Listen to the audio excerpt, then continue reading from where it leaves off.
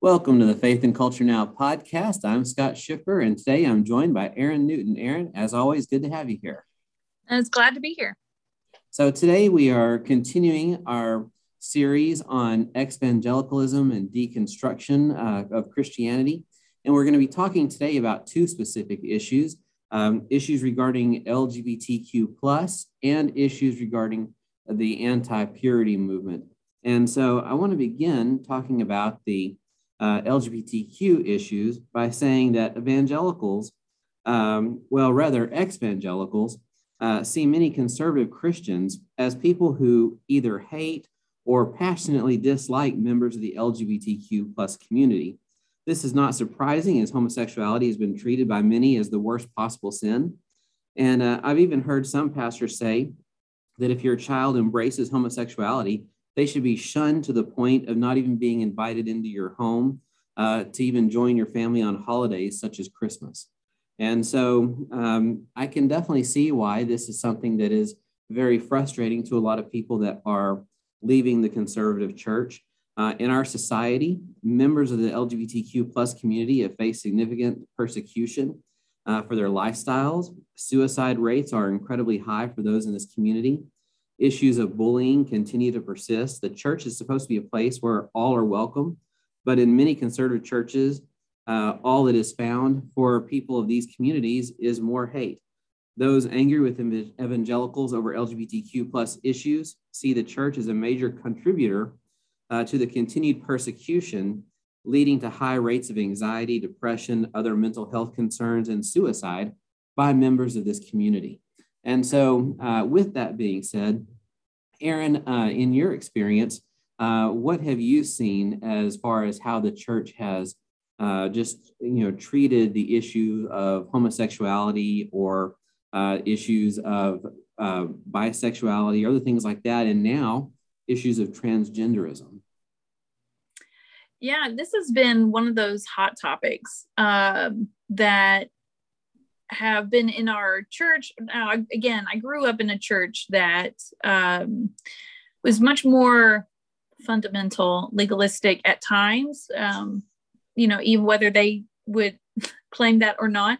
And it was preached, the Romans 1 passage as kind of this message about sin and how sin gets worse and worse and worse. And then the climax of the worst of all sins was homosexuality. Mm-hmm. And as a new believer, that was just taken like, okay, I guess that's what it is. And it was odd. And it started to be conflicting for me to hear that message and then hear the gospel, which was preached that any sin, the smallest thing that could be done, makes you a sinner in need of salvation. And so, like, if one tiny sin is enough to make you a sinner, then why do we have this weird scale of this is the worst of all kinds? And I think subconsciously it was creating this atmosphere of us versus them. Like, as long as you're not as bad as, and then just fill in the blank, then you're all right. And homosexuality got put into like kind of like the worst of all sins. And so I don't know if where I came from would openly tell you to shun others, but the stories are there, friends and people we know that finally would, feel confident enough to tell their loved ones, how they feel sexually, then they would be shunned. And just watching the pain that would then come about, from the person who has come out, and then, the parents or the friends or the family members that are now rejecting them and trying to cope with, who are they pleasing? So it's been a very damaging place. I live in Denton. Denton is we call ourselves like the little Austin at times. So mm-hmm. It has been kind of the center of this constant conversation as LGBTQ and pride has become more, prominent. It has definitely been something that's been discussed more and more and more within the city. And of course, now we're at another church. But it's been very difficult. I can see the pain and kind of the bullying that's happened even from the church, from my experience over the last 30 years of being here in Denton and just being part of the church life. There's definitely a damage and this culture of shunning in a way. I think that the tide is turning, but it's being held in that tension of, do you go full, acceptance and, do you accept it and approve the lifestyle, or do we find that tension of like, how do we love and still say, I think the Bible does not approve of that. So it's tense for sure. Yeah. And, coming up, we're going to do an entire series on LGBTQ plus issues. So we only have, obviously so much time in this podcast to cover all the grounds, but I was supply preaching at a church, which I do on occasion, just, being a seminary professor. Sometimes people will call you and say, hey, I need somebody to preach for me this Sunday. Will you come and preach? And so one time a few years ago, went to preach at this church. And when I got there, I was met by the deacons, and I was, asking them a little bit about the church, a little bit about the people in the church. And one of the deacons said to me, yeah, recently we had a homosexual couple come and visit our church. We let them know real quick they weren't welcome here. And I'm like, really? But why? If they're not here to hear the gospel message preached, how do you expect Christ to, enter their heart and, save them? It just seemed very odd to me. I also recently started reading a book that's sort of forthcoming by a lady who is same-sex inclined. So she would consider herself a lesbian. She's a Catholic nun, which also means she's celibate, right? She practices celibacy. So in her view, people who are attracted to other members of the same gender should remain celibate. And that's kind of how she approaches it in her book that she's writing, just about her experiences. But one of the things I find really interesting is she shares some stories. And one of the things she talks about is with regard to depression and anxiety and other things, when people deal with, say, alcoholism or grief or other mental health concerns, and they go to churches of any religion, they tend to have a decrease in those symptoms. But for people who are inclined towards same-sex attraction or feel like they are stuck in the wrong gender body or things of that nature, when they go to church, again, pretty much of any religion, their risks of suicide and other health concerns increases instead of decreases. And my thinking is that just should not be the case. She even talked about being in a Bible study one time where a woman said, I learned that my son is gay. And she said, she said, I would rather learn that he had died than found out that he was gay. And, it's these kinds of attitudes that are just incredibly hurtful and harmful. They're not productive. They don't build a bridge to the gospel. And they're the kind of things that make Christians look hateful towards others. And again, it's not just Christians who are this way.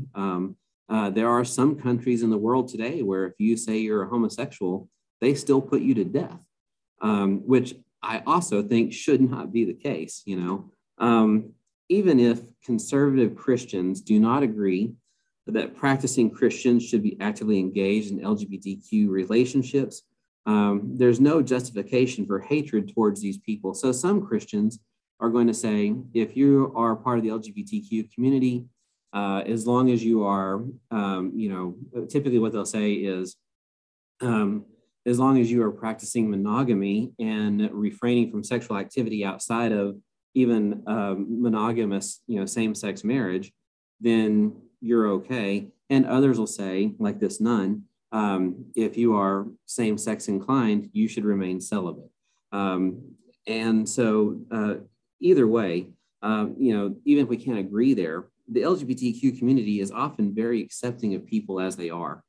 And the church, on the other hand, has been very judgmental, even to its own members, over a wide variety of sinful behaviors. So much so that in church, a lot of people don't feel like they can even be themselves on Sunday mornings, right? I can't tell people I'm struggling with this, otherwise I'll get shunned. Well, that's not the idea of church. You go to the church so you can say, look, I'm struggling with this and I need God's help and I need y'all's help to help me, overcome this problem in my life, right? The church needs to learn from the LGBTQ community about how to embrace people in a way that allows people to be themselves. We often make people feel like they have to put on a mask in order to be accepted at church, while we preach a message of come as you are, right? Come as you are. Like you're hearing, the contradictions you heard in the gospel, right? Any sin you do separates you from God, but God can rescue anyone from their sin. Oh, except for you guys, what you're doing is really bad. Well, that's not the case. What we mean is, or how it's interpreted anyway, is come as you are, unless you're X, Y, Z, A, B, C, or 1, 2, 3. Our actions have promoted a sort of inauthentic hypocrisy. In reality, everyone has struggles. We don't attend church because we have it all figured out. We attend church because we all need God to help us in the midst of our broken lives. And all of us are broken. All of us are sinful. And all of us have problems that we need to have God's help working through those things. So any thoughts there, Erin? Yeah, I agree. I think just the comments about like how our feelings about, our feelings or our beliefs about homosexuality and the way that we act upon those beliefs is specifically causing another person such pain and such, the idea of suicide and things like that, which, we would also say things against, taking your own life. And, but for some reason we tolerate that idea, or I'm saying I really don't want to be part of the we, but, the church has tolerated like, well, you can be hateful to those people because they deserve it. And anything that you do to them is really not your fault. Like, it's very weird. Like it's very, hypocritical that we can condone our own bad behaviors against somebody else, bringing them to a place that they feel total despair and that they need to take their own life. And it's really hard. I think that has been part of this conversation that seems to really be brewing more and more in our culture of just the mental health aspect to how we relate to other people. And the church has just been terrible about it. I know we've talked about sex abuse and, how victims are treated. We just have gotten some things wrong. Not always theologically, but it's just in the ethical way that we react with other people. And I think that is the place that the church needs to focus more. Of course, some may say the church needs to focus on supplementing the scriptures with, modern science and things like that to, make homosexuality acceptable. But I think really the issue is, if we want to stand firm to what we believe that the scripture is saying, that it's not, affirmed in the Bible, that we have to change though how we react with these people, and our friends and families that choose that lifestyle, and especially not a conversion option. That's the part that's so shocking. I grew up in a church that still promoted some kind of conversion things. Conversion therapy. And like not specifically in homosexuality, but personally, I had a family member that became a Hindu during, college years, and like a conversion option, like an intervention conversion option was suggested by the staff of the church. And it was just, it's almost like we need to address the issue militantly. And I don't know why we believe that anybody is going to hear truth through yelling and coercion and force. And that's never worked. But for some reason, we still want to believe that's going to work. I think that this, we're making small steps many churches are making small steps to figure out how do we accept people, where do they fit in church. I have a cousin who is a lesbian, and she and her partner attend a church here. And the big question, I had another friend that was on staff at that church. She was like, we're talking about where can they serve as volunteers, because they want to volunteer, and, but they also are lesbians and they're open about it, and they're married, and, how do we handle that? And it's been interesting to walk with friends and family of kind of discussing how churches need to react. But yeah, it's a really tough topic, because I do think that you're just standing in the middle of being faithful to what the scripture is saying and exhibiting love. And we've totally failed on exhibiting love in the past. And that's where we need to work really hard. Yeah, I completely agree. I've never seen anyone accept the gospel through harsh academic debate. I've never seen anyone turn to the gospel and repent for their sins because people are treating them poorly over their sins, and Paul says several times in the New Testament that love should be foundational to the actions that you take in sharing the kingdom of God with others. And he even says, the more I do, if I do it without love, it's just like a banging gong. It's making a lot of noise, but it's not really effective. It's not doing anything. And, we talk about God is love. We talk about Christians should love one another. Christians should love their neighbors. Who's my neighbor? Well, according to Jesus, it's the guy that you would normally hate. It's the Good Samaritan who's considered good because he helped the person, even though everyone else would have been, racially prejudiced against him, and all the people Jesus was talking to in that context. Even in the Old Testament, we see continuously that the Jews are to embrace the foreigner. They are to welcome the foreigner in with love and bring them into the practice of Judaism. So it's very odd to me how we do sort of elevate this. And to sort of make my point, I like to discuss this particular sin, and it's gluttony. We have so many overweight people in our churches, and we just don't even really bring it up like it's an issue.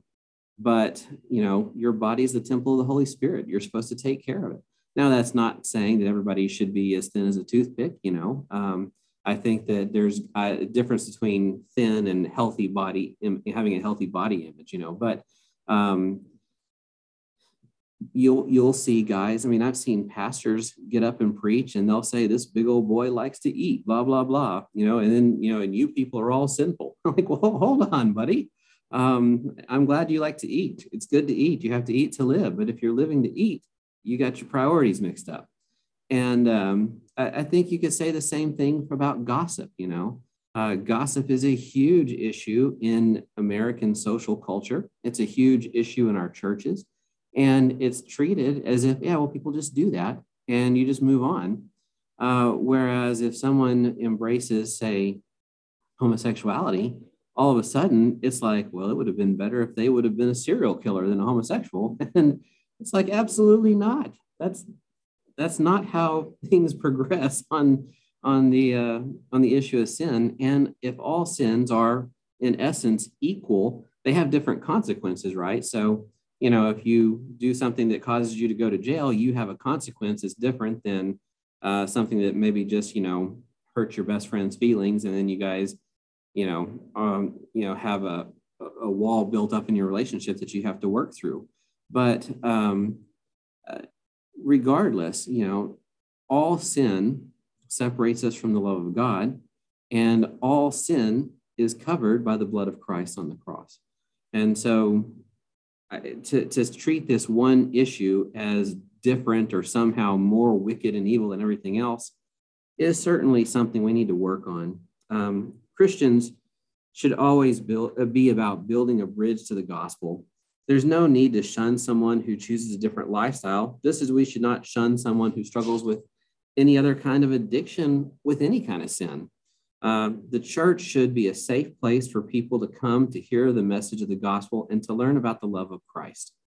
This does not mean we must embrace all LGBTQ practices, but it does mean that we should show grace and that we should continue to uphold the dignity and respect of all people.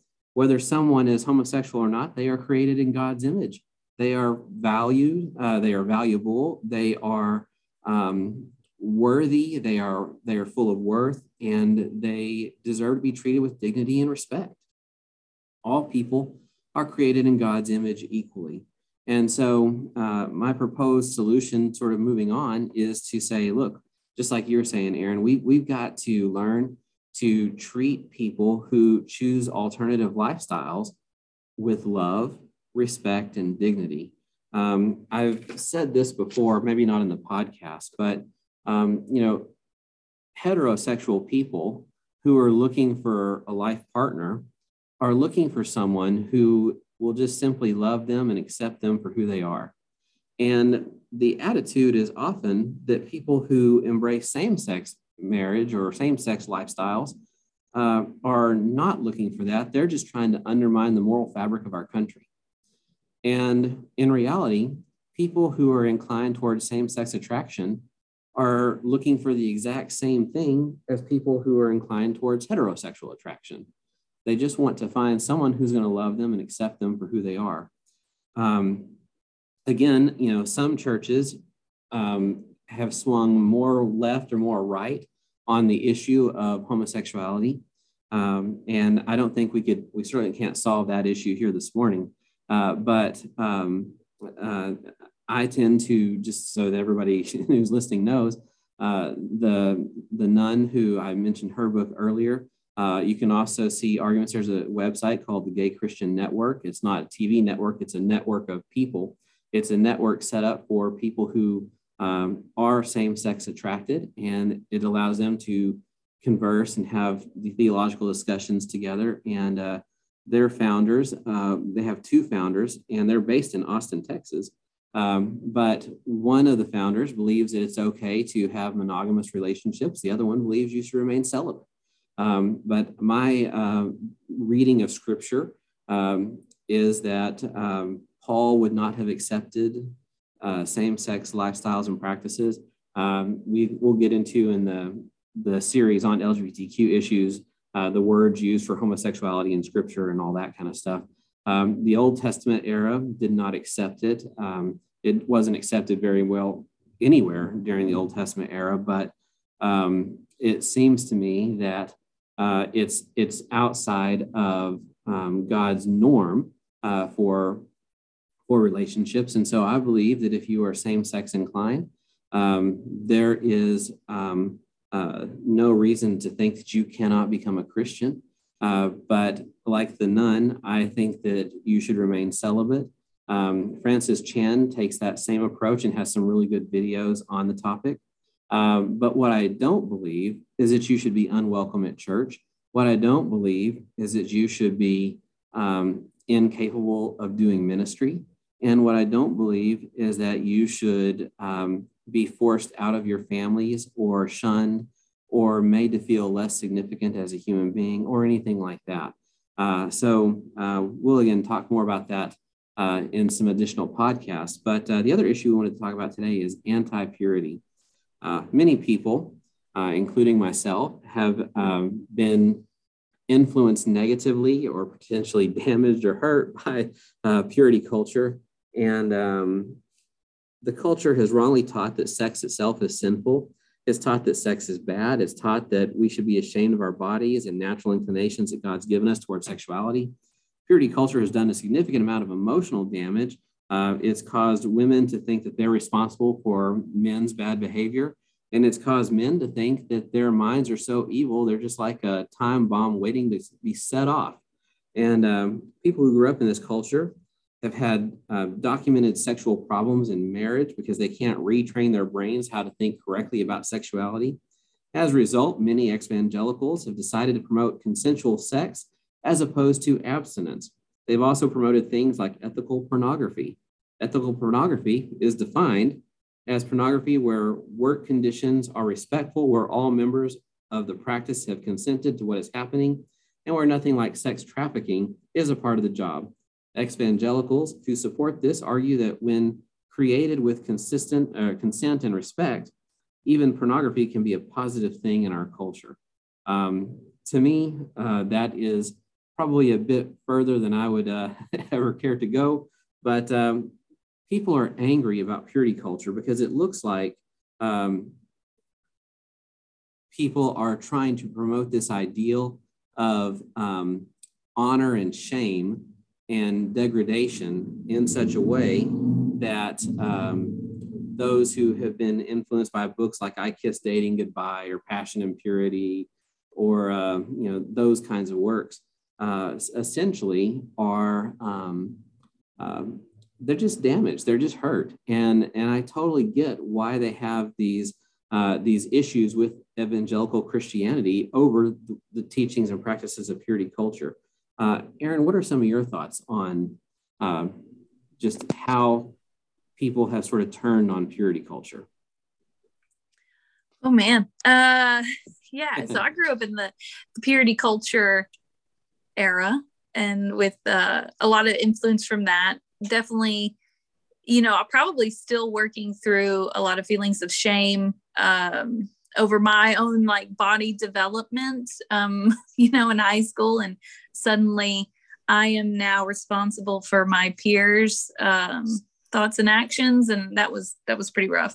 And so I can sympathize with this idea that obviously that doesn't work, and that we are sexual creatures and we ought to be able to participate in that.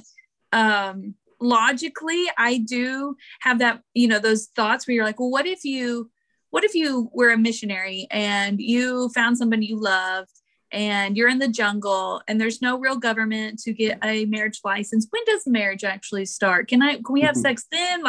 And it's, kind of processing through really a mindset of legalism and trying to figure out where that is. And I think that is kind of what we've developed through the purity culture. And, I'm raising a daughter and 3 boys, and like knowing that is going to be conversations in the future about where does sex fit into our daily life? What is acceptable? What is not? How do we make that decision?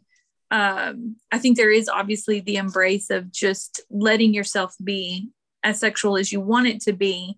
And then obviously with consent, we have, started this big movement towards, Me Too and trying to move away from non-consensual sexual behaviors.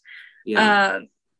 But it's really interesting. I just finished up a huge section of my thesis that got into fertility cults and really just kind of looking at the sexual behavior of this, the Old Testament world and how involved the Israelites were with things like prostitution, but it was consensual. And, it's interesting because I think that the Bible, it obviously condemns that behavior, but they're condemned really because of their heart toward worshiping another God. Like there's something else going on. Like obviously the sexual behavior is not approved, but there's something greater going on. And so when we look at this rejection today of purity culture of like, I should just be able to go and have sex because that's what I want, the sexual behaviors that we're getting involved with are still not approved. And I don't think that God, favors that action. But the real heart of the issue is that we've got a bigger thing, like we're worshiping just the act of pleasure.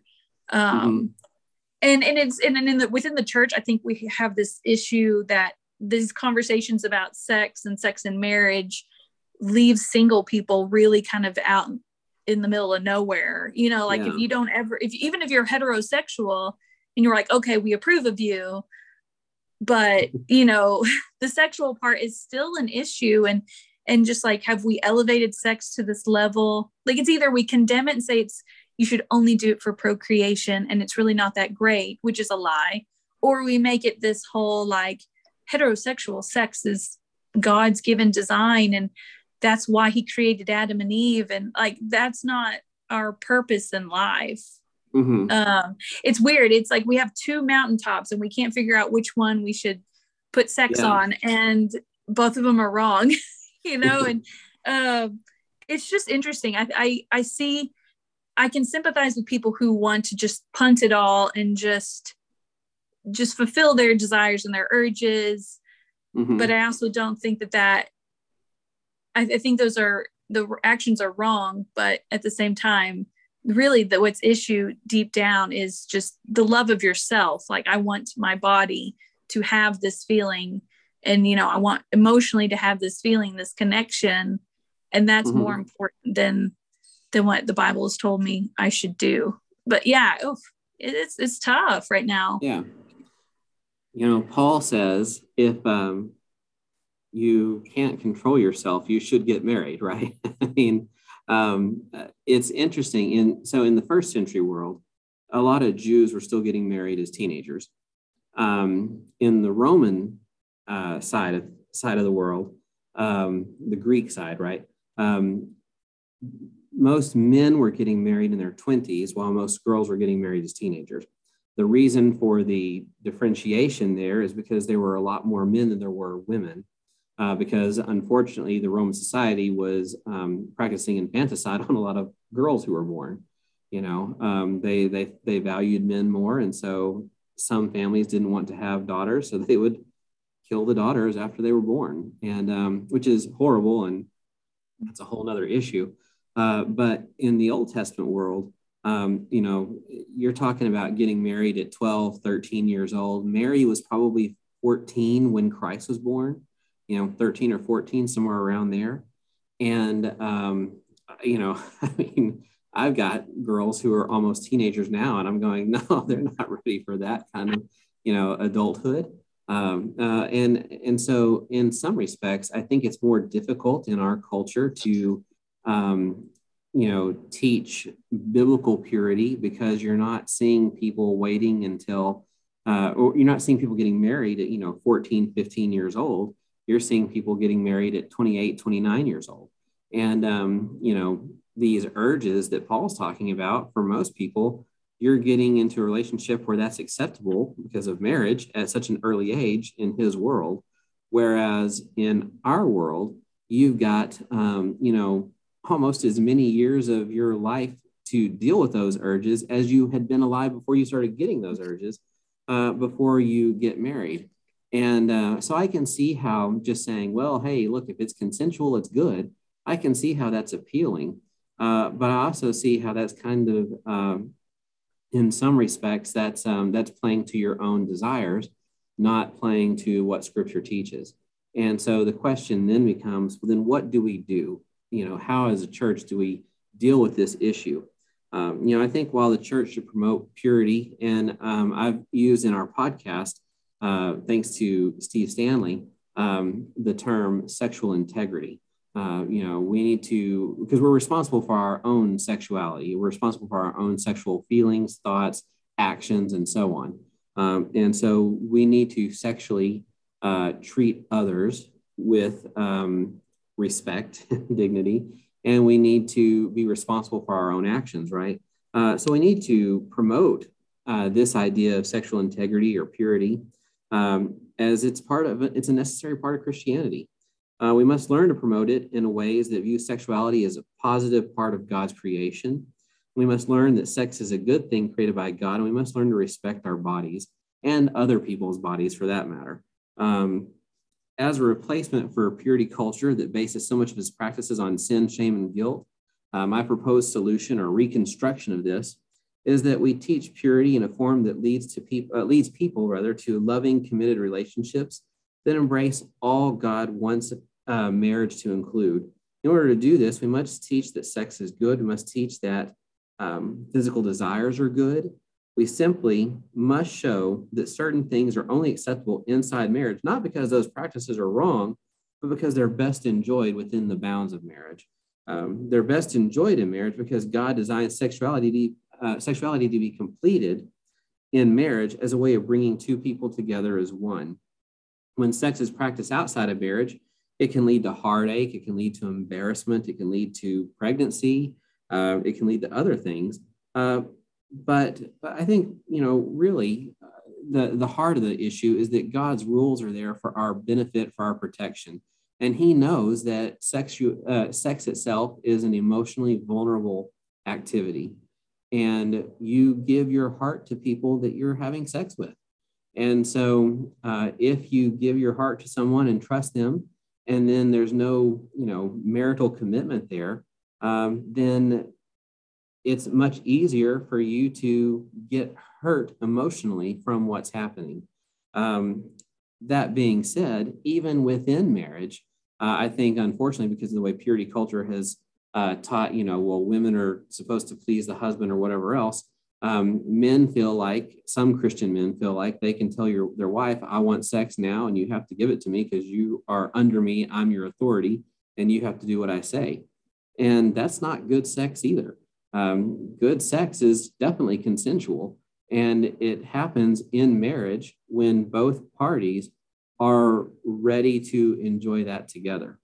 And so, God's design, again, is that sex is to be enjoyed inside marriage to protect us from those things. And it should always, always, always be done in such a way where both people are able to be fulfilled and not feel taken advantage of.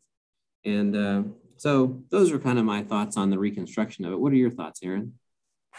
I think that's really good. I think the term, like, moving away from purity culture and really talking about sexual integrity, I think does put a little bit more like self-respect back into the conversation.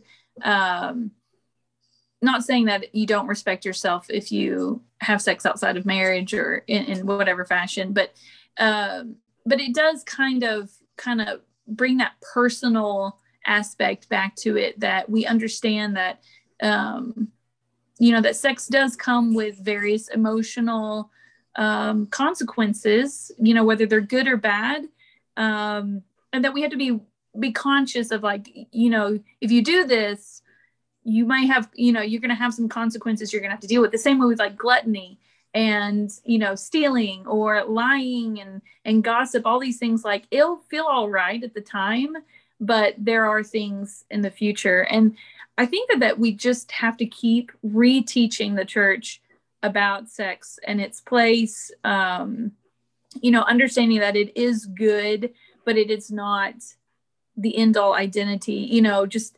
some of our closest friends are singles, and, having to constantly, keep in mind that they don't want to sit and have me talk about how being married with children is the greatest thing ever if God has called them to singleness. Right. And we don't know if that's, the calling, but at the time, the current season is they're in a season of singleness. And I think we're just trying to change the conversations, not to change our theology behind it. We still promote purity the way that I think was behind some of the purity culture, but it got so out of hand, as all human endeavors do. And I'm sure in 20 years, we'll look at this and be like, oh, we got out of hand here too. But, you hope for the best. But I think that just creating a sense of forgiveness too, because I think at this point, at purity culture, we may have been like, let's just prevent all the bad things from happening from here. But now everybody you're coming into contact with likely has some form of sexual infidelity with them, whether it's pornography or sex outside of marriage or homosexual behaviors, whatever it is. We're all coming into these churches with this as part of it, and just being able to have grace and forgiveness, but not acceptance. And again, it's like that constant tension of, like, to love to love others and treat them well, but still hold sin to this, where it is. We're not going to give up on, changing the rules and changing the definitions to fit ourselves and make it more comfortable. And that really, our whole Christian life, I feel like we were getting into a weird place where it's like, I guess we'll just have to be comfortable and bend the rules of the Bible to keep our Mm-hmm. comfort levels where they are. But it's like Christianity is not a comfortable religion. Like it's constantly like, my body wants to do this, all the things I wish I don't want to do, I do. That's what Paul says. And Mm-hmm. that's true. I think he clearly struggled with all the same sexual issues that we struggle with. There's nothing new in the that. church And itself has been struggling with it for the last 2,000 years. I mean, yeah. Yeah. I mean, like in the Old Testament, I can tell you we're getting into like the Chalcolithic period, we're like 3,000 BC. And I'm like, guess what? There are fertility idols. Even then, there are naked idols. I'm like, this has been part of human existence.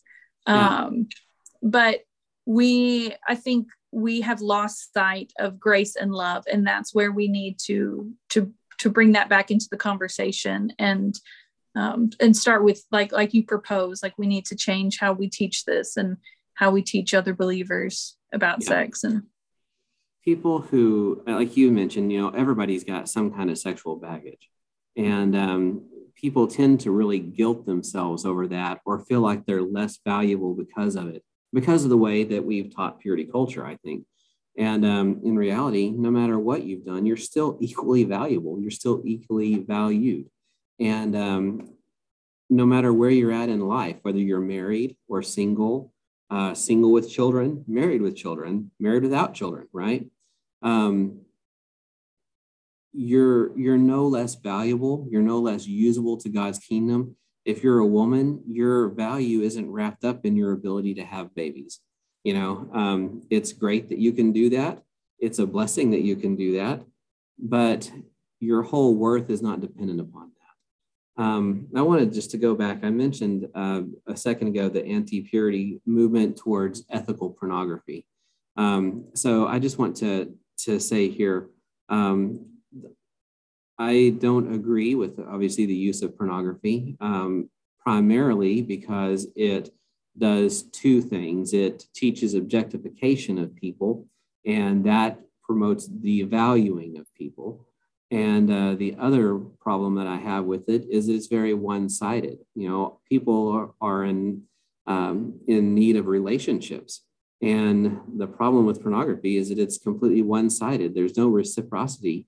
And that's why it never is fulfilling the way that actual human relationships are. And so the reason that Christians avoid it is because it does bring emotional damage with its practice. It also causes problems between people when they are in relationships together, and one person is involved in that, the other person is not, and the other person feels like you're not being faithful to them because you're sharing something that you're only supposed to share with them with other things. And so there is that. And we also know that the continued use of pornography based on studies leads to sexual problems with your spouse in the bedroom. And so it's important to just kind of keep those things in mind. Again, when it comes to purity, we're not supposed to be people characterized by lust. That's what Jesus says in the Gospels in the Sermon on the Mount. He says, you've heard it said, don't commit adultery. I'm saying to you, don't be lustful towards other people. Treat people with value, treat people with respect. And if you learn to respect others and you learn to respect yourself, it'll be a lot easier to maintain sexual integrity in the way that you carry out your life. So today we talked about LGBTQ plus issues a little bit. We talked about purity culture a little bit. Both of these deal with sexuality. And in summary today, the evangelical deconstruction movement has brought up some really good points with both of these issues they have with the church. The church has done a very poor job of teaching a shame-based sexuality. They've also done a very poor job of making people feel welcomed who embrace certain practices that the church doesn't typically agree with. And as a result, in both cases, people are made to feel by the church as less valuable people and it has caused emotional damage, emotional trauma, and even led to depression, anxiety, and suicidal thoughts and actual suicides by some. It's also, these teachings have done a lot of damage in families where people are being shunned or made to feel like they're no longer loved by their parents, or whatever else, grandparents, aunts and uncles, whoever. So the church definitely needs to grow in these two areas. And in order to do that, we're going to have to figure out how to better approach the LGBTQ plus issues and the LGBTQ plus community from a biblical perspective. Not all Christians are going to agree on exactly what that looks like, but it's important to know that being inclined towards same-sex attraction or even feeling like you are in the wrong body, gender dysphoria or transgenderism, doesn't preclude you from being able to love God or being able to receive God's love. And being someone who has sexually messed up also doesn't prevent you from being able to love God or receive God's love. And so as a church, we've got to do better with love as our foundation of learning how to help people move forward where they have messed up, but also helping people be able to walk in the kingdom of God where they're at now and just moving forward. So from those of us at Faith and Culture Now, thanks for listening today. Aaron, thanks for being here. And thank you for having me. We'll see you guys next time.